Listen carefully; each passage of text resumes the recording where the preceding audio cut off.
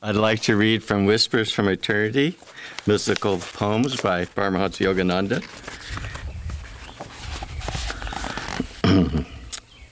Demand for the opening of the spiritual eye, the eastern star of wisdom. Bless me, Father, that I behold the eastern star of wisdom.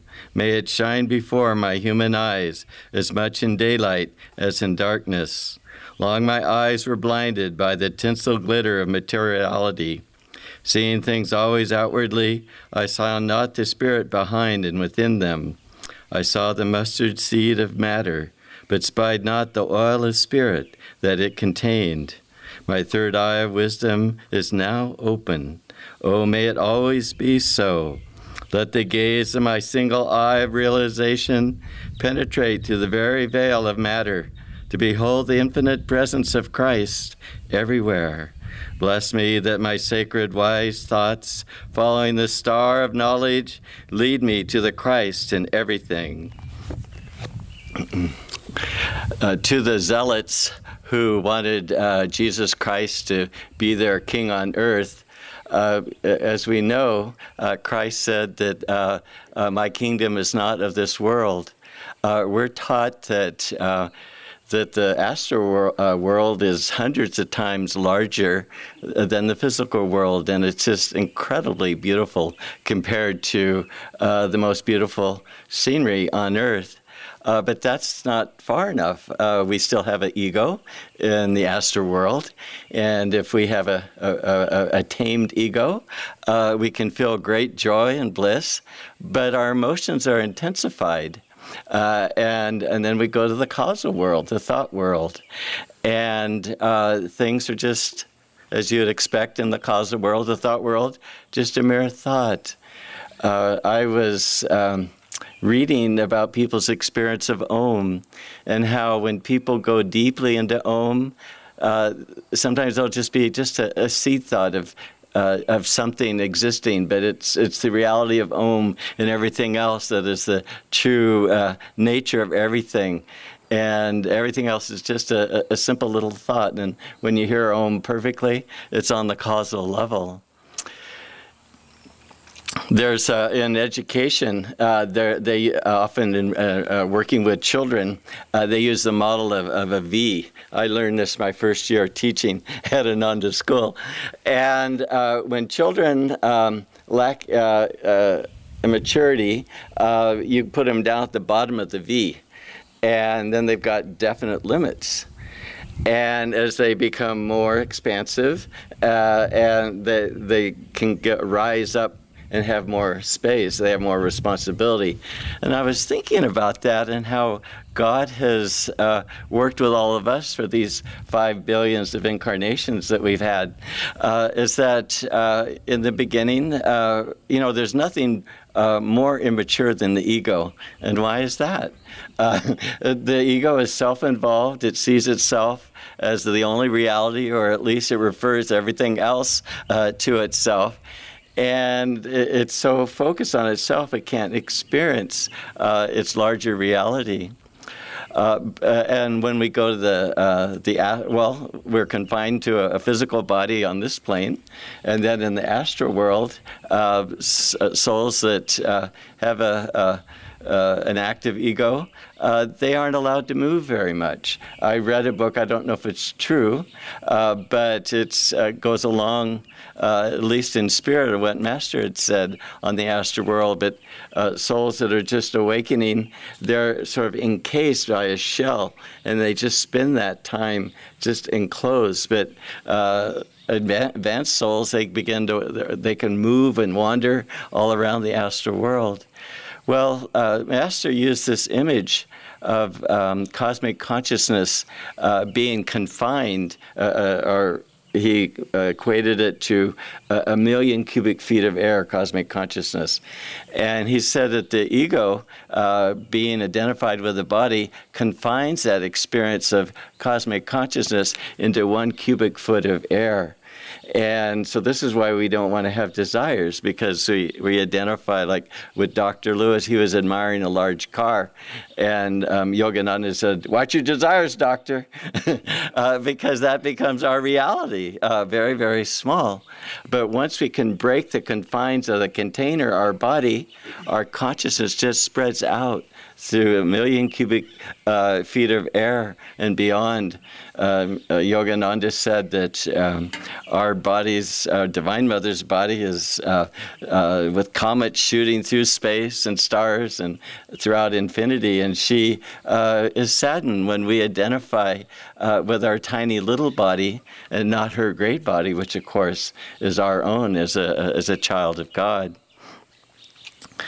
There was I attended a conference a couple of weeks ago in Oakland, and the speaker was actually the chief medical officer for the Sutter Health, and he was black, and his mother was a mathematician for NASA.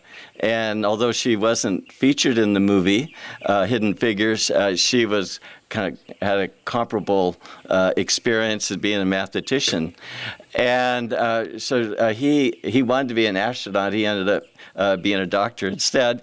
But he knew the astronauts. And Bill Anders was one of the astronauts on Apollo 8, the first manned mission to the moon.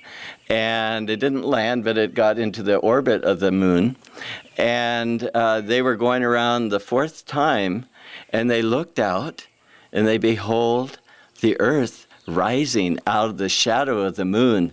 And it was so thrilling to them, and so beautiful and so fragile and so precious that they forgot completely about the moon. And it was all about the Earth, and they were taking pictures. And one of the pictures, they were all taking pictures, the three astronauts. But Bill Anderson's one was chosen, and it was said to have started the environmental movement in 1968, or one of the causes. But I was thinking about that experience, just hearing him talk about his experience and how precious the Earth was. And the astronauts had to travel nearly 239 million miles away from Earth to gain that perspective.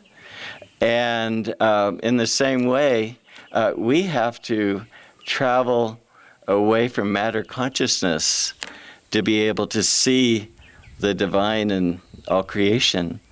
I was at Encinitas, that's Paramahansa Yogananda's hermitage by the ocean. And at the time I was writing a book called Om, the Melody of Love. And as I was looking out at the ocean, I was thinking of Yogananda's words. He said that the inner sounds of the chakras, which are on the astral level, you hear Om on from the spiritual eye on the causal level, but all the other chakras are heard from the astral level. He said they're just marvelous to hear. But he said even their physical representation are a good thing to listen to, and there's a real sense of resonance. It's not an exact quote by Yogananda, but I was thinking about that, and that's because whenever you saw a physical expression of the ocean, heard church bells, water, like a stream, all different manifestations of the chakras, you know what lies beyond that physical expression. And it can be very thrilling. It can just draw you towards spirit and to remind you of spirit. And of course, when you go far enough, the devotee will be like Yogananda, where he would just see lights, see everybody as light, great lights, and that's all he saw. Not too long ago, I had a healing, and it was a very interesting one. This healer helped to bring the energy up to the spiritual eye. And during the healing, I just saw everything as white light. And every form, there was the gurus there and different devotees from Ananda there. There was just a very hint of outline, just a tiny little line, just a few little specks. Yogananda said that every atom has individuality, and it doesn't lose sense of that. But in this experience, I don't know how accurate it was, but the feeling, I think, was correct, because everything was just united, and there was no difference between anything. It was just all light. And this is the experience more and more that we have the inner kingdom, where we know that we're unified with creation, and we've stepped outside of that polarization.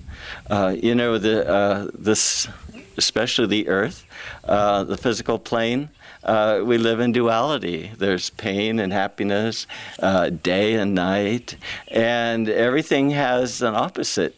And so you find yourself in opposition to other things, and it's hard to kind of move without that opposition. Of course, as you develop on the path, Satan, the outward flowing force of Maya, can step in, and even though if you don't have the karma to do it, it just is trying to stop a good thing.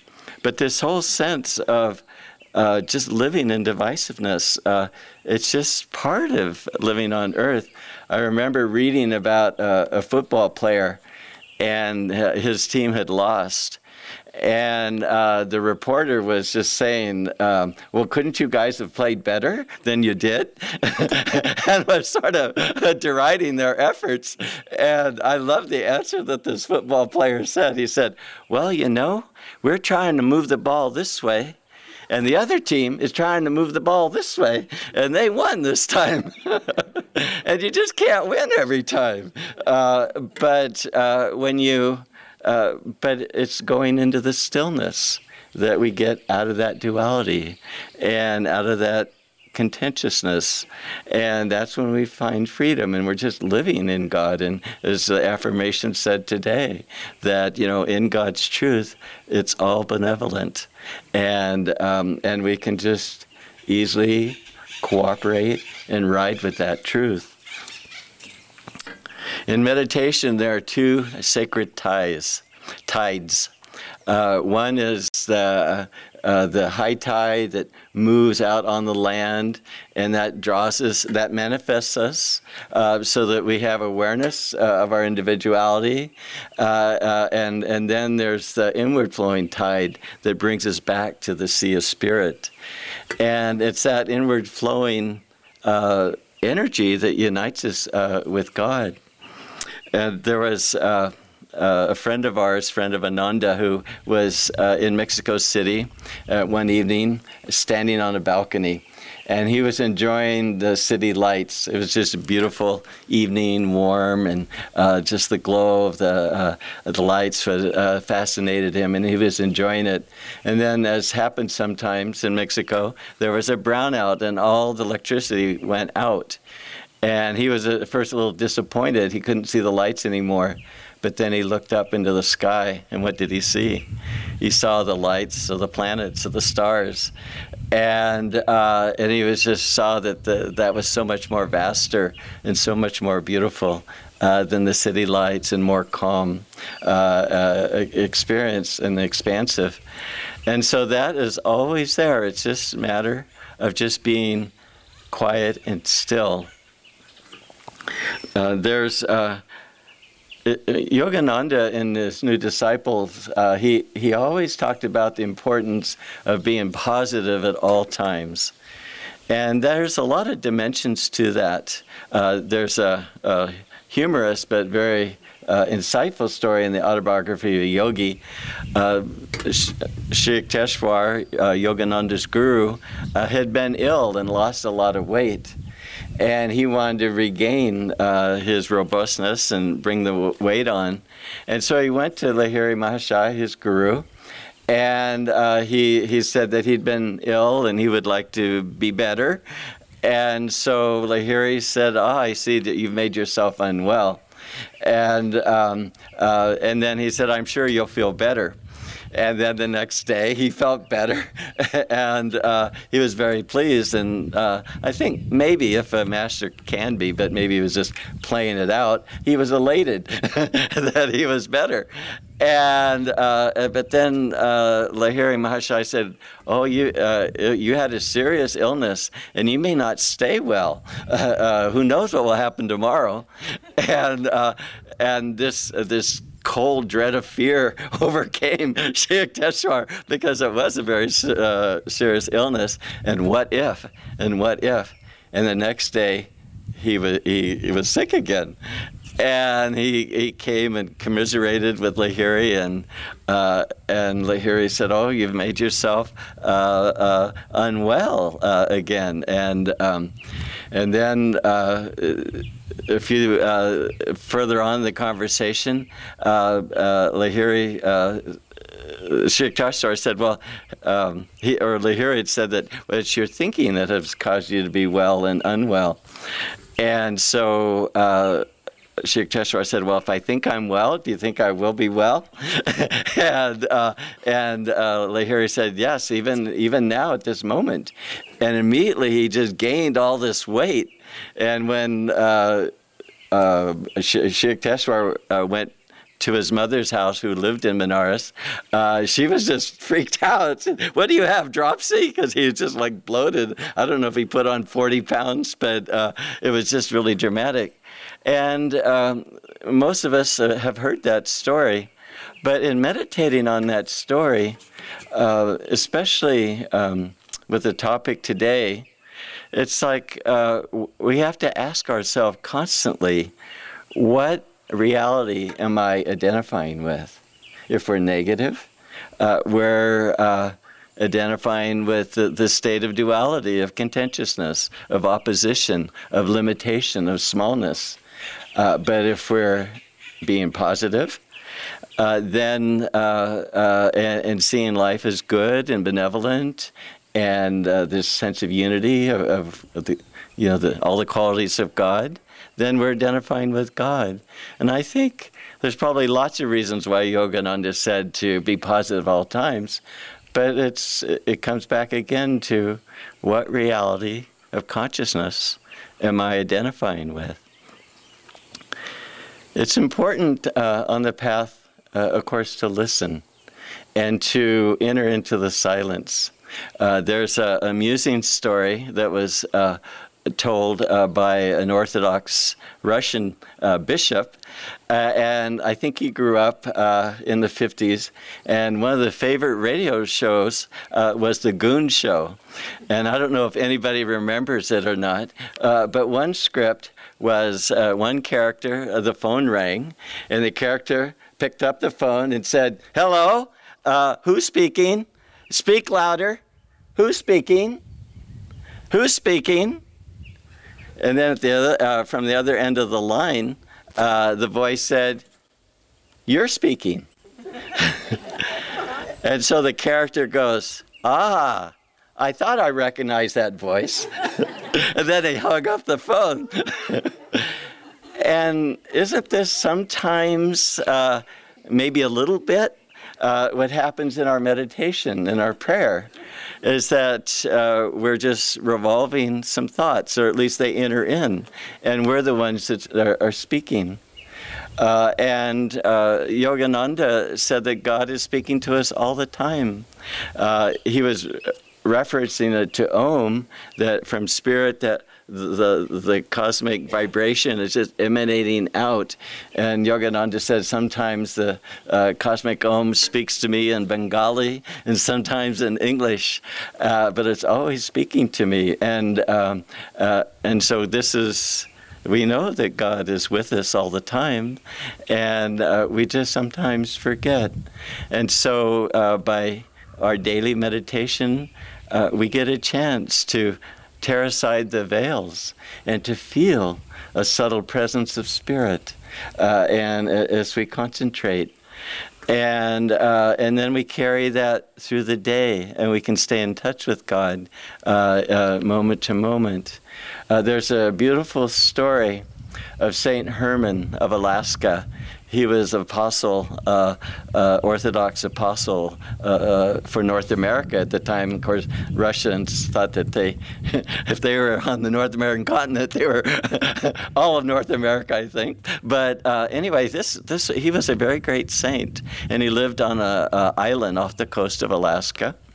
And a Russian trading ship came and docked, and they invited him to share a meal with the officers on board. And as they were eating, everyone started just spontaneously around the table. They just shared what was most important to them in life. And the captain said that I want to be able to come home and see my family, see my children again. The junior officers said that I would like advancement. I'd like to have my own ship someday. And it was all thoughts like this. And then St. Herman, he was asked, well, what do you prize most in your life? And he said, for this day, for this hour, for this moment, let us love God above all else. And Yogananda said that the minutes are more important than the hours, and that we're in the present moment, we have God. And the heart that is not seeking outward is quiet and inward and close to God. And when God knows that we want Him more than anything else in creation, He will come to us. Years ago, I had a dream, and in this dream, I was pedaling a bicycle through a wheat field, kind of near where I grew up as a boy. And I was going along at a pretty good pace with my bicycle, as much as probably a 12-year-old boy could go. And then I looked off to my left, and I saw a large falcon come flying in and flying parallel with me.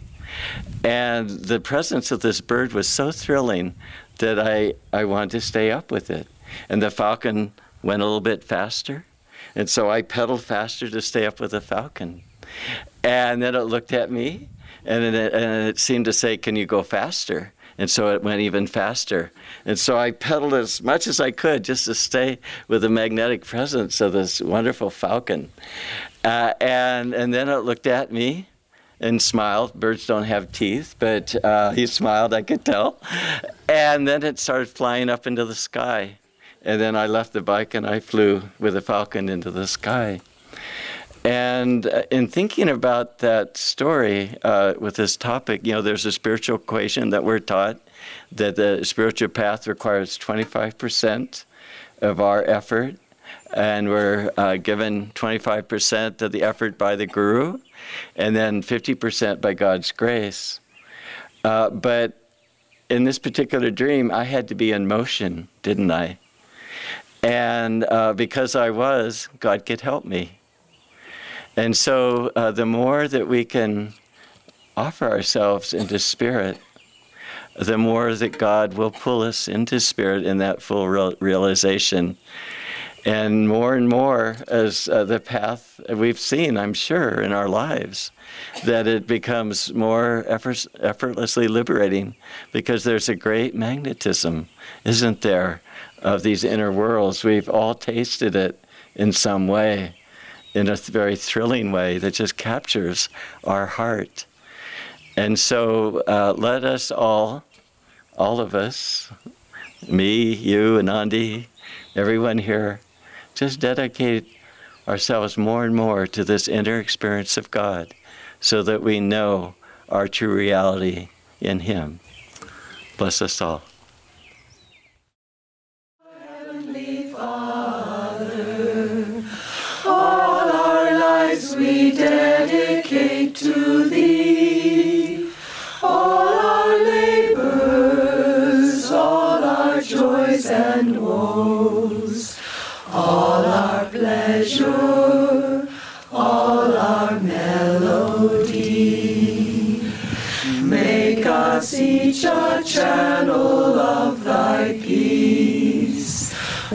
when in darkness, guide us from above.